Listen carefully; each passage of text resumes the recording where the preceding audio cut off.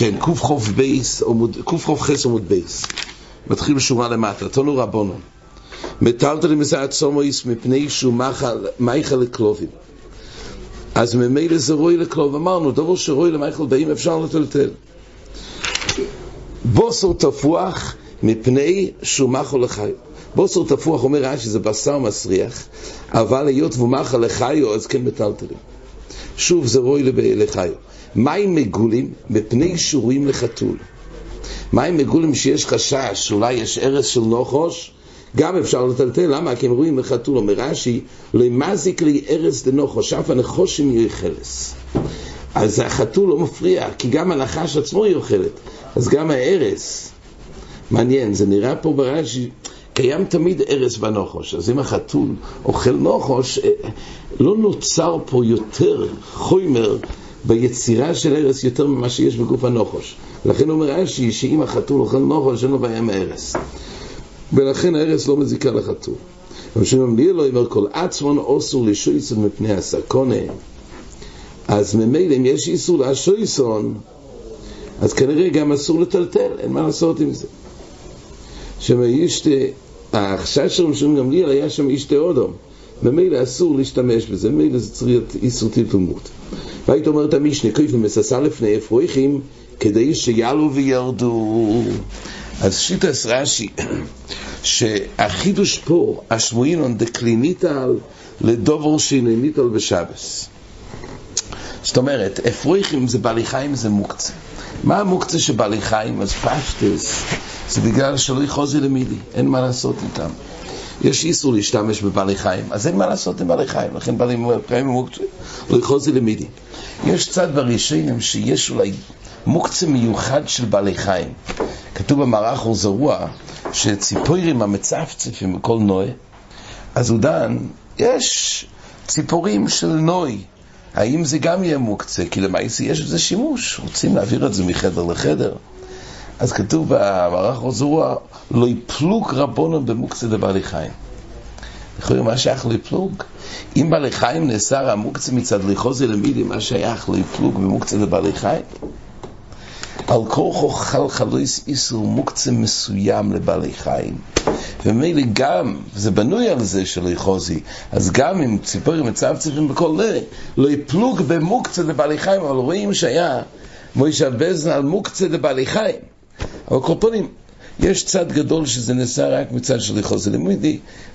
תייסס לעיל בדף ממי אמר צד חדש שבעלי חיים זה הקצוי כמו גרויגוס וצימוקים, זה הקצוי חזקה, אלימה, שגם רבי שמעון מודה, כמו גרויגוס וצילוקים. זה לא שנתיס בדף ממי עמוד בייס. כל פעמים זה שלוש אופנים בעיקר המוקצה של בעלי חיים. אבל מה בא המשנה להשמיע? שכויף מססה לפני אפרויכים, דיינו, כלי ניטל גם לדובר שני ניטל. למה הוא שם את זה? כדי שיעלו וירדו תרנגולת. הוא רוצה שנגיד שיכנסו ללול שלהם, אז הם צריכים איזו הגבהה.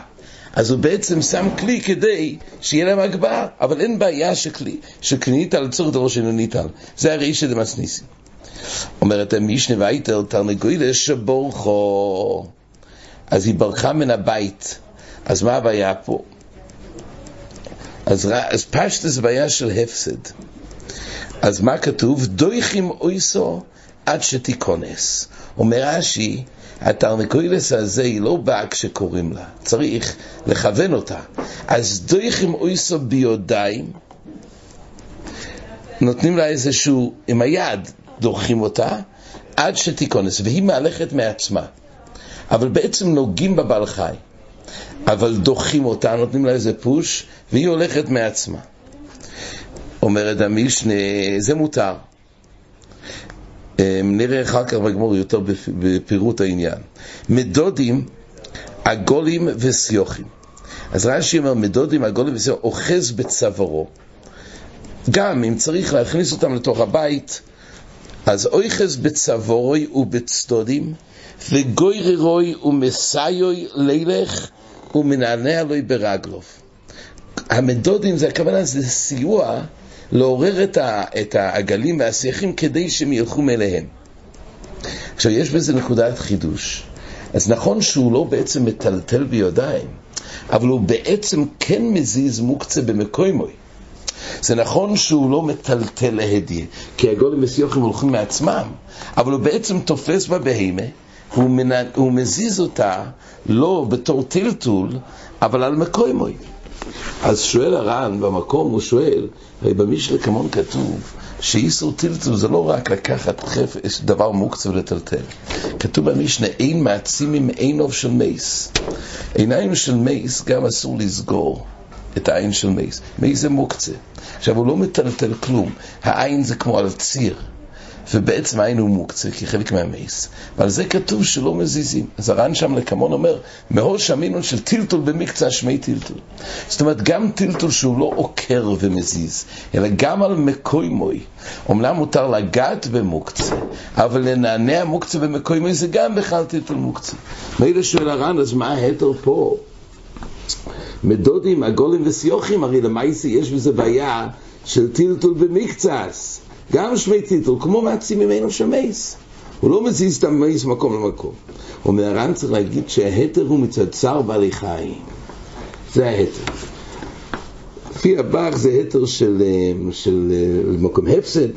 זאת אומרת, הדרגה של טלטול הזה, שהיא טלטול במקצס, התירו לצער בעלי חיים במקום הפסד.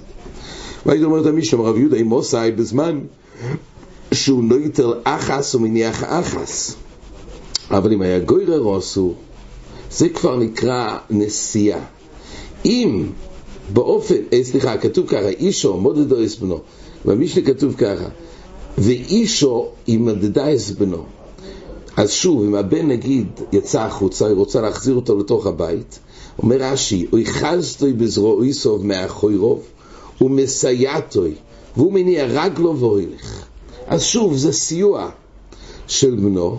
נראה על מה הנושא פה, פשוט זה לא נושא של מוקצה, רק זה נושא בקרמליס או בשוס הרבי. אומר רב יהודה, כן, זה נושא אחר, לא מצד מוקצה, אבל זה לא נקרא שהיא מטלטלת בשוס הרבי, היא רק עוזרת לו ללכת. ועל זה אומר רב יהודה, אם עושה בזמן שהוא נויטל אחס ומניח אחס, אבל אם היה גוירר או אסור, כי אז זה כבר נקרא נסיעה של הבן, וזה אסור. אומרת הגמורה, נראה יותר בגמורה. אומר רב יהודה, אומר רב, ואמא שנופלו לעמס המים, אם היא נפלה לעמס המים, עכשיו הוא רוצה להעלות אותה.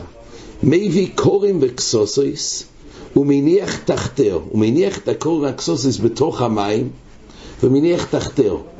לכאורה מים שריה במים של קיבוס, יכול להיות, יש הרבה ראשונים אומרים שאם הבגד הוא נקי, אין בזה בעיה. לא אומרים שריוסי זה קיבוסוי בבגדים נקיים, רק אם יש בו לכלוך. שבוע מקל במקום הצורך. אז למה הוא מניח את הקור מקסוס בתוך המים, ואם אולסו, זה אופן שהבהימה תוכל להסתייע על ידי הקור, היא תעלה על הקור מהקסוסויס, והיא תצא. מאיס וישאל את הגמורה, בהימה שנופלו לעמס המים, אויסו לו פרנוסו במקוימו, בשביל שלא יתומוס פרנוסי, אם קור מקסוסויס לא. שואל את הגמורה סתירה. כתוב בברייתא שבימה שנופלת לבור, אז אין היתר לשים קור מקסוסויס, אלא אויסו פרנוסו במקוימו, הכוונה צריכים להוריד לה אוכל בעמס המים, ואז להאכיל אותה, אבל אין היתר של להניח קור מקסוסויס. אומרת הגמורה, אז זה סותר, פה אמרנו שקור מקסוסויס אפשר. לא יקשי, אומרת הגמורה, עוד אפשר בפרנוסה, עוד אי אפשר בפרנוסה. אפשר בפרנוסה, והיא לא, כן. אז מילא יש הבדל. ודאי שלכתחילה לא מתירים את הקור מקסוסויס, כמו שתכף נראה, יש בזה בעיה. לכן, אם אפשר עדיף בפרנוסה, אבל אם אין לו שום אפשרות, ויש שם סכונה, אז אפשר להניח תחתי הקור מקסוסויס. אומרת הגמורה, כתוב שאם אפשר בפרנוסה אין, והיא לא מביא קור מקסוסויס מניח תתאו, והוא כמבטל כלימי חונוי. שואלת הגמורה, יש בעיה חדשה, שהוא מבטל כלימי חונוי. מה מבטל כלימי חונוי? יש מחלוקת רש"י והרמב"ם.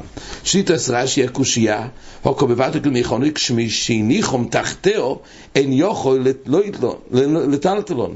זה דומה לסויסר בניין. זה דומה לסויסר בניין. רש"י אומר פה, שהבעיה שביטל כלימי חונוי, מה הבעיה? כי ברגע שהוא מניח קור מקסוסויס והבאים את העמוד עליהם, אז אי אפשר לשלוף. אבל חי זה מוקצה, אז זה בוסיס, אי אפשר לטלטל. אז ממילא יש בו בעיה שביטל כלימי חונוי. זה רשב"א במקום מאיר, אומר הרשב"א, הרי כתוב במשנה שקריפים מססה לפני אפרויכים. למה שם הרי אין ביטול כלי חונוי? הגמור בעצם מדברת על זה לעיל. אומר הרשב"א, הוא מבטל כלי חונוי ולא ידומי לקריפים מססה לפני אפרויכים. דשורי במסניסין, והוא כמי בפרקים הכירו, אפילו כמאן דומה רצו לבטל כלי חונוי. והיינו תיימה, דהוסום לא יקיימה אפרויכים אלא לפי שור, ויוכלו להפריחום. אבל הוכי דילמה לא תעלה, ודילמה לבטל כלי חונוי. אומרת הגמור, אומר הרשב"א, הכוונה שבאפרויכים באמת הם תמיד יורדים, אז זה רק לשור, זה לא נקרא בדיוק כלי חונוי. אבל פה יש חשש שהבאים תעמוד ותיקבע שם על ידי הקור מהאקסוסויס, היא תעמוד שם. זה ביטול כלי חונוי. עכשיו שיטת הרמב"ם שהביטול כלי חונוי הוא לא מצד שהבעל חי עומד על הקור מהאקסוסויס, עצם ההנחה של הקור מהאקסוסויס במים הוא מבטל את השימוש של הקור מהאקסוסויס, כי ברטוב זה יישאר רטוב גם אחרי שיוציאו את זה מהמים. והנה זה נקרא סטיריס הכלי, זה שיטת הרמב"ם. זה חידוש שביטול כלי חונוי זה לא דווקא באופן ששמים מוקצה על גבי הדבר הזה, אלא גם באופן שהפכו את זה לנורוי, מציאותי, גם זה בכלל ביטול כלי חונוי. כתוב גם בגמורה של קוירו, כן. נכון, שמה שאי אפשר למעשה להזיז את זה, אז זה נקרא סטירה, נכון. כן, עכשיו רש"י פה אומר סייסר, במקומות אחרים רש"י אומר שזה בוינה, זה האחרים עומדים על זה, אם זה בעיה של בוינה או בעיה של סייסר. זה אולי נראה יותר בחזור. שואלת הגמורה, אז מה למעשה ההתר, מה עם ביטול כלי חונוי? סובה אומרת הגמורה, מבטל כלי חונוי דרבונון, צר בעלי חיים דיירייסה ועושה דיירייסה ודוחי דרבונון. אומרת הגמורה, היות, נכון, יש פה איסור ביטול כלי חונוי, אבל צר בעלי חיים דיירייסה, רש"י אומר, מה המוקר של צר בעלי חיים דיירייסה? רש"י מביא דבר שלא מפורש בגמורה שם, שנאמר אז יפתזוי ואימוי. האחרים כבר אומרים על זה שברש"י כתוב חידוש שזה לא זכר שם, הגמורה באמת מחפשת, יש שם ראשונים עוד מקורות אולי מאיפה למצוא צער בעלי חיים דיירייסה, אבל כל פה נמצא בעלי חיים דיירייסה מילי התירו, זה דוחה את האיסור ביטול כלי חונוי. כן, צריך לדעת, למעשה האחרים מהירים הרי במשנה בראש השונה בדף למד בייס ומד כתוב שאין אוהלים על האילון ואין רויך מלגבי בהימה ונראים מחוץ לתחום בשביל לתקוע בשויפור. גם שיש מצסס דיירייסה של שויפור זה לא דוחה שבוסים, זה משנה בכל השבוסים שלא מתירים שמצסס של שויפור. זה פה בשביל צער בעלי חיים, אמנם זה דיירייסה, זה דוחה, אבל גם שם שויפור דיירייסה לא דוחה שבוסים, העמידו דבריהם. צריך לדעת מה נשתנו פה שיתירו, אבל צריך לדעת שגם פה שיתירו, המשבוע מביא מהמוגנוב שיתירו רק את הביטול כלי חונוי. אבל מה הדין באופן שאין לו קוראים אקסוסס? האם מותר לקחת את הבעל חי ולהעלות אותו? בשביל צער בעלי חיים לטלטל מוקצה? בזה משום הוא מביא שיש אחרים שלא יתירו. יתירו רק ביטול כלי חונוי, אבל לא יתירו מוקצה. אבל רבי אומר שגם יתירו מוקצה. זה השאלה, אם יתירו גם מוקצה בשביל צער בעלי חיים או לא, זה מחלוקת אחרונים.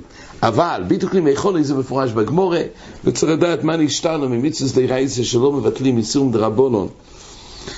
כך מהירים האחרונים. בית אומרת הגמורה, תרנגולת שבורכו, כתוב במשנה, אומרת הגמורה, דויכים אין מדודים לוי. כתוב שתרנגולת שבורכו דורכים אותה.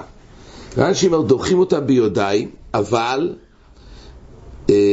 מדודים לא. זאת אומרת, המדודים הרי זה שלב יותר מאשר סתם לדחות. זה לחוז בצווארו ולגרור ולסייע כדי שיוכל ללכת. כל זה משמע שעושים את זה רק בעגולים וסיוחים ולא בתרנגולת. אז אומרת הגמורה כך, דויכים אין מדודים לוי. תנין אלוהות אתנו רבונון מדודים בהימו חייבו יפבחוצר, אבל לא יעשה תרנגולת. תרנגולס, מי טיימה? זה לכיר המקור לדין הזה שתרנגולס לא עושים את המדודים אלא רק דויכים. מי טיימה? טיימה לא. אומרת הגמורה, מי טיימה לא, אומר רבי, משום דמקפיו נפשי. היות והתרנגולס ברגע שיתחילו לסייע ולגרור, אז אם הגבעת עצמו מן האורץ, נמצא זה מטלטל. אומר רש"י, אבל אבוזים כשהיחזים בגפיהם, הן מהלכים ברגליהם. יש הבדל יסודי. תרנגולת ברגע שקצת יגררו, אז התרנגולת תרים את רגליה, ואז יוצא שהבן אדם נמצא שהוא מטלטל. מה שאין כן זה טלטול להדיה. מה שאין כן בעגולים וסיוחים לא ינצלו את זה בזה שמתחילים לסייע, ומילא בזה מותר לגרור.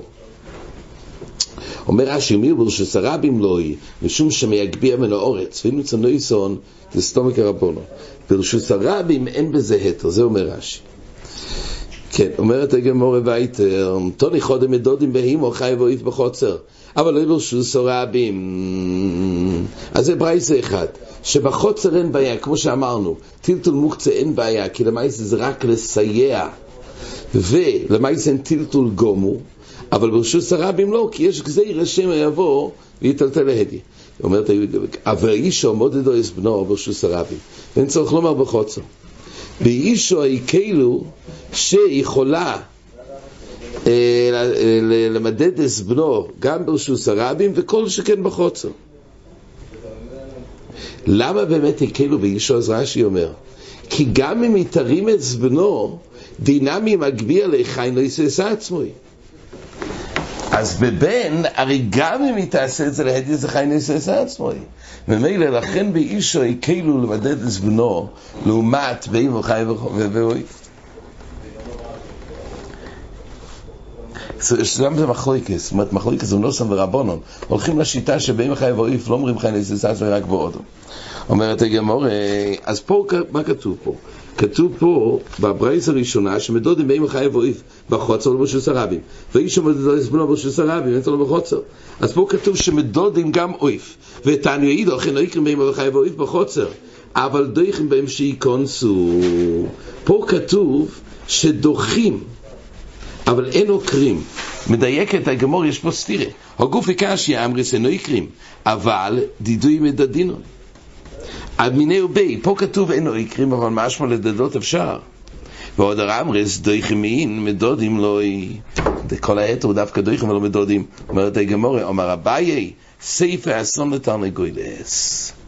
זה הנפקא מינה, שבתרנגולס באמת יש דין שרק דויכים אבל לא מדודים, ולכן בשאר באים וחיו אז אינו חנמי אפשר גם לעשות את המדודים, אבל דיינו, או יקרים לו, אבל מדודים כן. לגבי תרנגולס זה הסייפה, שלכן מדויק שדווקא דויכים. אומרת הגמרא, אומר רבי, הימן דשוחט תרנגולס, מי ששוחט תרנגולס, לכבשינו, מדובר ביום חול, כן?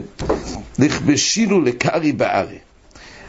אז כתוב שאת הרגליים שלו, כשהוא הולך לשחוט, אז הוא צריך לכבוש לחזק את הרגליים שיהיו בקרקע, לקשור אותם כדי שיתקפלו ולא יוכלו להתחזק עליהם. זאת אומרת, ברגע שהתרנגולס כשישחטו, הוא עלול בכוח, ברגליים, לקפוץ, ואז זה יגרום לפסול שחיטה.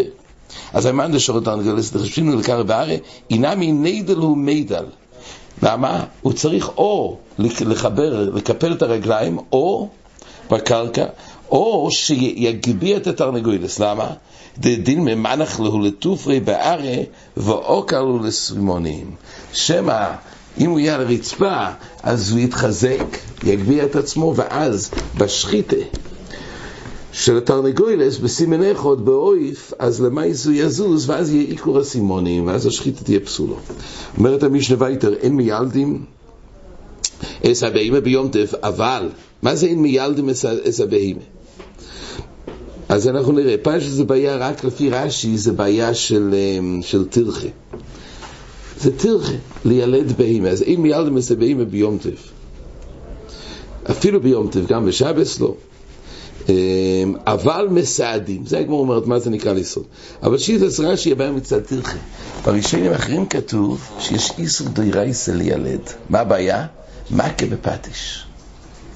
איסור מכה בפטיש לילד. זה נראה. אומרת המשנה, אבל מסעדים, ומיילדם אצל איסו בשבס. אומרת המשנה, אפשר לילד איסו בשבס. סקונה. וקורם לו חכום ממוקם למוקם. אפשר לקרוא לה גם מחוץ לתחום, גם מתחום דאורייסה. ומחל ומסו שבס. שוב. הגמרא גם מדברת, מה החידוש מחל ומסו שבס?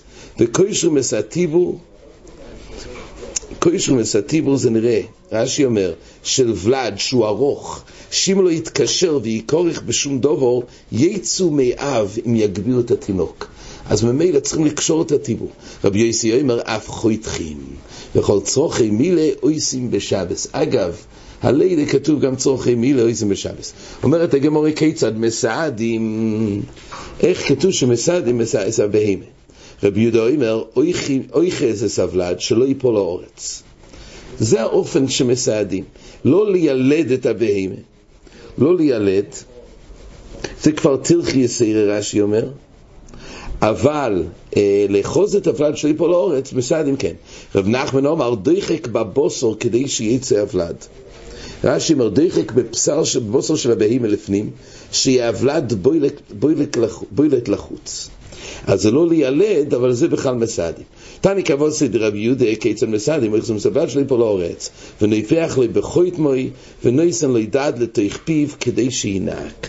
אז זה האופן של מסעדים, זה מתאים עלי בדר רבי יהודה. אומר רב שמעון גמליאל מרחמים.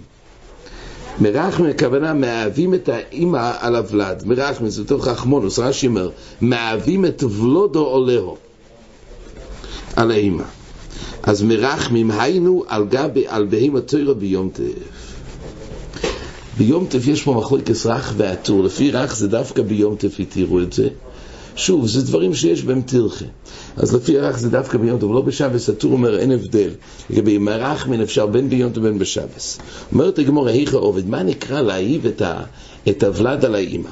היכא עובד, אמר רבי, מביא בול של מלח ומניח לה בתוך הרחם כדי שתזכור ציירו ותרחם עולו. אז לוקחים בול של מלח לתוך הרחם, ואז היא נזכרת בוולד, ואז היא מרחמת על הוולד, מניקה אותו. ומזלפים מי שיליו. רש"י אומר, מי שיליו זה שורים את השיליו במים, ואז כתוב ככה, שמזלפים מי שיליו על גבי ולד כדי שתריח ריחוי ותרחם עולו. זה נקרא מרחמים. ודווקא טוהר אומרת הגמורה, אבל תמי אלוהי, מה הייתה עם תמי אלוהי? למה באים את תמי אלוהי? אפשר, מה ההבדל? לא הנושא לגבי אכילה, הנושא הוא רק לגבי החלק הזה שמרחמים. אז למה תמי אלוהי? אומרת הגמורה, מה הייתה עם תמי אלוהי? אומרת הגמורה, מרח תמי אלוהי, אומרת הגמורה, מה הייתה עם? תמי אלוהי מרח כבלודה. תמי אלוהי לא מרחיקה את הוולד, ככה זה בטבע הבהימס. טוהר היא מרחיקה את הוולד, ולכן צריך לקרב אותה. תמי בדרך כלל לא מרחיקה את הוולד. אומרת הגמורה, והיא מרחיקה ולוד או למקרבו. עד כמה שבאים תמי מרחיקה, כבר זה לא יעזור. כבר לא יעזור לקרב אותה. והיית אומרת הגמורה, מיילדם עשו אישו, מכדי תון אלי, מיילדם עשו אישו, וקוראים לך חום, ממוקם למוקם, ומחל מסשבס לעשוי מי. בעצם יש פה כפילות במשנה. הרי כתוב שכבר קוראים ליולדס. אז ממילא, מה כל העניין? מה ממשיכים הלאה שאפשר לחלל את השבס? לעשוי מים, מה זה בא לרבות? אומרת הגמורה, לעשוי הודתון רבונון עם הויסו, זה בא להרחיב את החילול שבס ליולדס. דתון רבונון מויסו צריכו לנר חברתו מדלקס לא אס הנר, ואם הויסו צריכו לשמן חברתו מביאו לו שמן ביד, ואם אין שמן ביד, זאת אומרת לא בכלי אלא שהיא לוקחת את השמן, זה לא, מה שלא בכלי זה רק זה שלא יהיה כדרך. ביד הכוונה כמה דה אפשר משנינו, אומר רש"י. אז זה בא להגיד שגם כשאפשר לחלל את השבס, אז כתוב כך, אם הוא צריכו לשמן חבר אותו, מביא לו שמן ביד, כי ביד זה כבר שכלח היד. ביום חול לא מביאים שמן ביד, מביאים בכלי. אז אם שמים שמן, מוציאים את זה ביד, זה נקרא שלא יהיה כדרך. אז לכתחיל יש דין לשנויס, ואם אין סיפק ביד, אם אין מספיק, צריך יותר שמן מהשיעור שהיד מחזיק. אז אם אין סיפק ביד, מביאו בסיירו. לוקחים שמן, שמים את השערות בשמן חברתו, ואז השערות מלא שמן, וככה מוציאים את זה. וזה האופן שבעצם זה ייצור כלח היד. אומרת הגמורה, ואם אין סיפק ביד, מביאו בסיירו. ואם אין סיפק בסיירו, מביאו לו בכלי. כל היחד אפשר לשנס משנינו. אומר מר, אם הויסו צריכים לנר חברתו מדלקס לו, זה נר פשיטה. ודאי, מה ההבדל? אם צריכה את זה, זה בכוח נפש, היא צריכה נר. לא יצריכו בסומה. מדובר באישה סומה, היא לא רואה את הנר. מה עוד אתם מקיים את עולי חזיה? אוסור, היות והיא לא רואה, זה נפקמינה בנר, מה היא צריכה נר? קומש מולון, איסו ומייס ודייתו, סוברו, אי קומיד חזיה חברתו ועובדלים. הסומה הזאת זה מרגיע אותה, כי נכון, היא בפועל לא צריכה לראות, אבל היא אומרת, אם ידלק האור, אז בכי גבנה, אם החברתו, אם היא צריכה לעשות לי משהו, יהיה לה יותר אור. במילא זה מרגיע, זה יסוד שיסו בדייטה לחוילה, שגם בדברים שהם רק מרגיעים, גם זה מותר. אבל היסוד, הוא תאיז אומר, זה בנוי על זה, שזה לא היתר בשביל לוקסוס של האישה, כי באמת חיישינון שבלי היסו בדייטה היא תמות. זה היתר שבכוח נפש. ולכן גם בדברים שזה רק לרב חד המילצה, התאיסס אומר, אף על גב בפרק בעשר דיום אמר חוילן מאכילים עושים עם כיפורים על פי מומחה ואוכל שריה משום ייסו ודייתה, היינו שיועסר יכול לה יולדס להסתכן על ידי פחד שתתפחד שמנויסים יופה מה שהצריכו. זאת אומרת, תאיס אומר, זה היתר מיוחד ביולדס, שם זה יותר רגיש, וממילא היתר שייסו ודייתה יותר רחב, ופה מתירים בידוע, כשאישה צריכה ללדת, אז למעשה גם הבעל יכול לעבור, גם באופן שזה יהיה כרוך בחילול שבת, זה ירייס אצל הבעל, זה ייסו ודייתה. בילדס יש חשש יותר רחב, אבל שוב מצד פיקוח נפש, זה איתי. אבל בטיסס רק שהיא חוששת שייסו ודייתה שתסתכן תקועת נפושס, לא? ודאי נפושס, שוב, שהחשש הוא שעד כמה. היא מפחדת שיהיה לה סכנת נפושס. אנחנו... על ידי לא, היא מפחדת, ואנחנו חוששים. תמיד אחד זה חבר טוב גדולי, וגם בטייספס, שתפחד שמה אין עושים יופי מה שהצריכו. ואז זה יגרום, אם אין לה יישוב הדעת, שהיא תסתכל. כן, לא סתם יישוב הדעת, יישוב הדעת של פיקוח, של סכנת נפושת. כן, אנחנו לא יודעים, אבל די בזה שהיא לא רגועה, וזה רגיש אצלה, וממילא תסתכן על ידי זה. היא תסתכן. אז גם בדבר שהוא לכאורה רק נרבים, גם זה בכלל. מגן אברום, זה נראה אולי בחזורי, מגן אברום באמת שואל, בשביל מה צריך להדליק לנר לסומה? שיגידו לה שידליקו נר. הרי בין כך היא לא יודעת. אז למה להתיר הדלוקס נר? שיגידו. מגן אברום לא, היא תבדוק, היא תראה כמה אצבעות יש פה. אז הסומה הזאת תבדוק. אבל בעיקרון, מגן אברום יצא לדון.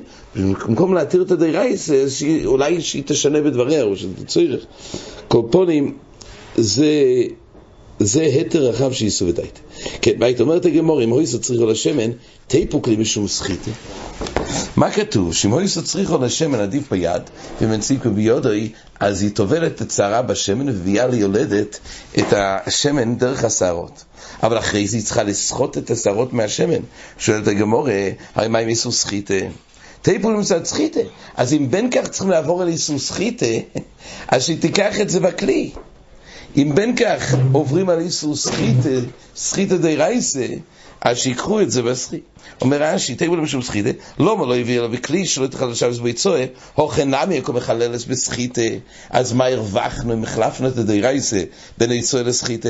תרץ את הגמור, רבי שיאמר, אפילו תימי יש סחיטה, רבי ורב יזם ותרוויו, אין סחיטה בסיור. רש"י אומר, למה אין סחיטה בשיער? שהוא קושה ואין בו אליה. בשערות אין סחיטה די רייסה. למה? כי השערות הן קשות, זה לא בליעה. סחיטה זה דבר שהוא כנוס בתוך הדבר השני. אז ממילא אין סחיטה בשיער, וכך קיים אין סחיטה בשיער, יכול לעשות דרבנן יש. אבל בשערות או במברשת שיניים לכאורה, גם אין בזה סחיטה די רייסה. יכול להיות, צריך לדעת מי יביא איסור דרבנן. אבל קורפונים די רייסה אין בדבר שהוא לא בולע. אומרת הגמור, רבי שיאמר, אפילו אם יש שחיטה בסיור, גם אם יש שחיטה בסיור, עדיין, הכוונה מביא לו בכלי דרך סיירו. גם אם יש שחיטה בסיור, לא הכוונה שהיא מכניסה את השמן בתוך הזייר, אלא היא תולה בכלי.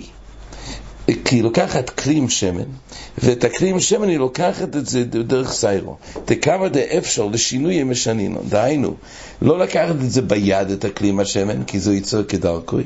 עדיף לקחת את הכלי בתוך השערות, כי אז זו ייצור שלא כדרך. אז אם כך, למה באמת, מה מרוויחים? אז למה לכתחילה לעשות עם זאת אומרת, אז בעצם מה כתוב? שעדיף קודם כל עם היד, עדיף עם היד, ואם אי אפשר עם היד, שיעשו עם הכלי דרך סיירו. למה לכתחילה לא יעשו עם הכלי דרך סיירו? הרי הכלי בעצם מחזיק יותר שמן. אז למה לכתחילה לא יעשו עם הכלי דרך סיירו? למה כתוב שיש עדיפות דרך היד? אז הריטב"א אומר, כי לפעמים נשאר שמן בכלי שהיא לא צריכה, יוצא שהחלק הזה הוא שלא לא צריך. כן, אומרת הגמורה, טוב, זה עוד סוגיה. כן, עד כאן.